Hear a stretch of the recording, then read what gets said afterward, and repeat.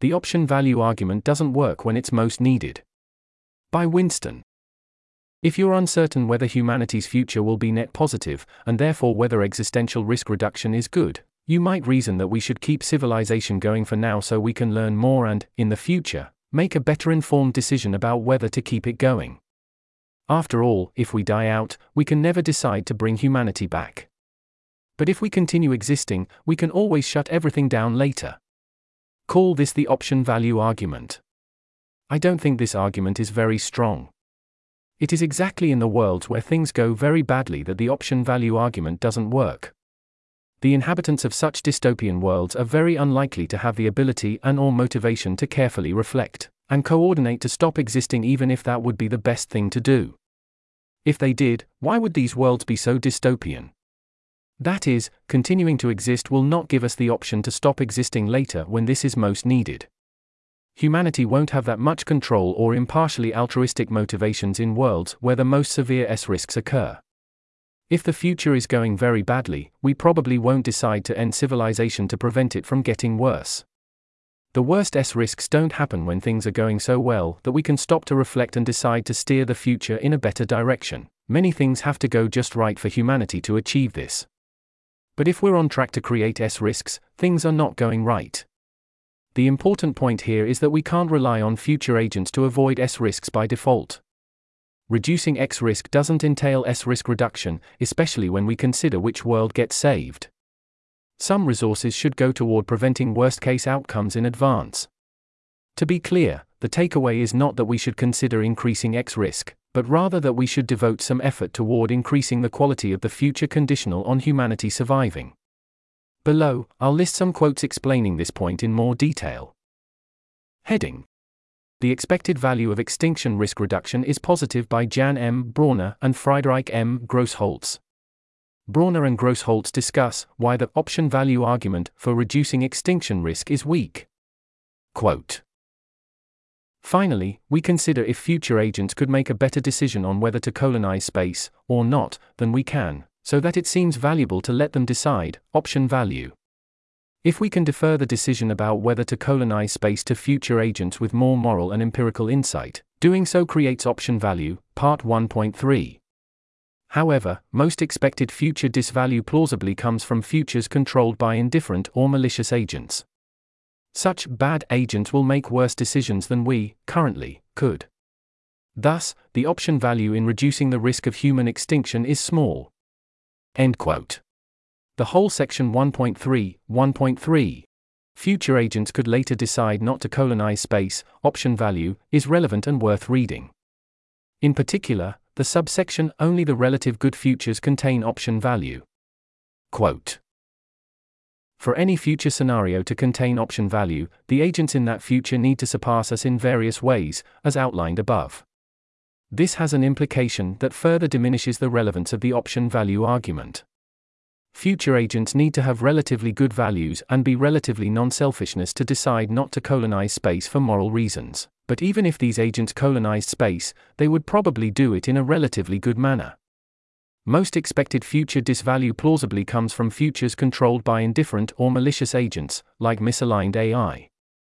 Such bad agents will make worse decisions about whether or not to colonize space than we, currently, could, because their preferences are very different from our reflected preferences. Potential space colonization by indifferent or malicious agents thus generates large amounts of expected future disvalue, which cannot be alleviated by option value. Option value doesn't help in the cases where it is most needed, see footnote for an explanatory example, 45. End quote. Heading: Cause prioritization for downside-focused value systems by Lucas Glaw. Quote: Some people have argued that even very small credences in upside-focused views, such as 1 to 20% for instance, would in itself already speak in favor of making extinction risk reduction a top priority, because making sure there will still be decision-makers in the future provides high option value. I think this gives by far too much weight to the argument from option value. Option value does play a role, but not nearly as strong a role as it is sometimes made out to be. To elaborate, let's look at the argument in more detail. The naive argument from option value says, roughly, that our descendants will be in a much better position to decide than we are, And if suffering-focused ethics or some other downside-focused view is indeed the outcome of their moral deliberations, they can then decide to not colonize space, or only do so in an extremely careful and controlled way. If this picture is correct, there is almost nothing to lose and a lot to gain from making sure that our descendants get to decide how to proceed. I think this argument to a large extent misses the point, but seeing that even some well-informed effective altruists seem to believe that it is very strong led me realize that I should write a post explaining the landscape of cause prioritization for downside-focused value systems. The problem with the naive argument from option value is that the decision algorithm that is implicitly being recommended in the argument, namely focusing on extinction risk reduction and leaving moral philosophy, and risk reduction in case the outcome is a downside-focused morality, to future generations, makes sure that people follow the implications of downside-focused morality in precisely the one instance where it is least needed, and never otherwise. If the future is going to be controlled by philosophically sophisticated altruists who are also modest and willing to change course, given new insights, then most bad futures will already have been averted in that scenario. An outcome where we get long and careful reflection without downsides is far from the only possible outcome. In fact, it does not even seem to me to be the most likely outcome, although others may disagree. No one is most worried about a scenario where epistemically careful thinkers with their heart in the right place control the future. The discussion is instead about whether the probability that things will accidentally go off the rails warrants extra careful attention, and it is not as though it looks like we are particularly on the rails currently either. Reducing non-AI extinction risk does not preserve much option value for downside-focused value systems, because most of the expected future suffering probably comes not from scenarios where people deliberately implement a solution they think is best after years of careful reflection, but instead from cases where things unexpectedly pass a point of no return and compassionate forces do not get to have control over the future. Downside risks by action likely loom larger than downside risks by omission, and we are plausibly in a better position to reduce the most pressing downside risks now than later.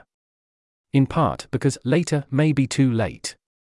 This suggests that if one is uncertain between upside and downside-focused views, as opposed to being uncertain between all kinds of things except downside-focused views, the argument from option value is much weaker than it is often made out to be. Having said that, non-naively, option value still does upshift the importance of reducing extinction risks quite a bit, just not by an overwhelming degree. In particular, arguments for the importance of option value that do carry force are, for instance, there is still some downside risk to reduce after long reflection. Our descendants will know more about the world, and crucial considerations in, for example, infinite ethics or anthropics could change the way we think about downside risks, in that we might, for instance, realize that downside risks by omission loom larger than we thought. One's adoption of, for example, upside-focused views after long reflection may correlate favorably with the expected amount of value or disvalue in the future, meaning, conditional on many people eventually adopting upside-focused views, the future is more valuable according to upside-focused views than it appears during an earlier state of uncertainty. The discussion about the benefits from option value is interesting and important, and a lot more could be said on both sides.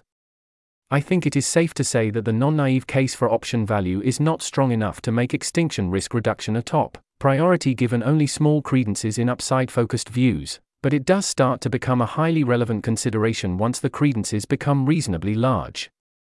Having said that, one can also make a case that improving the quality of the future, more happiness of value and less suffering, disvalue, conditional on humanity not going extinct is probably going to be at least as important for upside-focused views, and is more robust under population ethical uncertainty, which speaks particularly in favor of highly prioritizing existential risk reduction through AI policy and AI alignment. End quote. Heading: Beginner's Guide to Reducing Risks by Anthony D. Giovanni. Quote: It has been argued that, under moral uncertainty, the most robustly positive approach to improving the long-term future is to preserve option value for humans and our descendants, and this entails prioritizing reducing risks of human extinction. McCaskill. That is, suppose we refrain from optimizing for the best action under our current moral views, which might be risk reduction, in order to increase the chance that humans survive to engage in extensive moral reflection. 9 The claim is that the downside of temporarily taking this suboptimal action, by the lights of our current best guess, is outweighed by the potential upside of discovering and acting upon other moral priorities that we would otherwise neglect. One counterargument is that futures with S risks, not just those where humans go extinct, tend to be futures where typical human values have lost control over the future, so the option value argument does not privilege extinction risk reduction. First, if intelligent beings from Earth initiate space settlement before a sufficiently elaborate process of collective moral reflection, the astronomical distances between the resulting civilizations could severely reduce their capacity to coordinate on S risk reduction, or any moral priority. McCaskill 2022, Chapter 4. GLAW 2018. Second, if AI agents permanently disempower humans, they may cause S risks as well.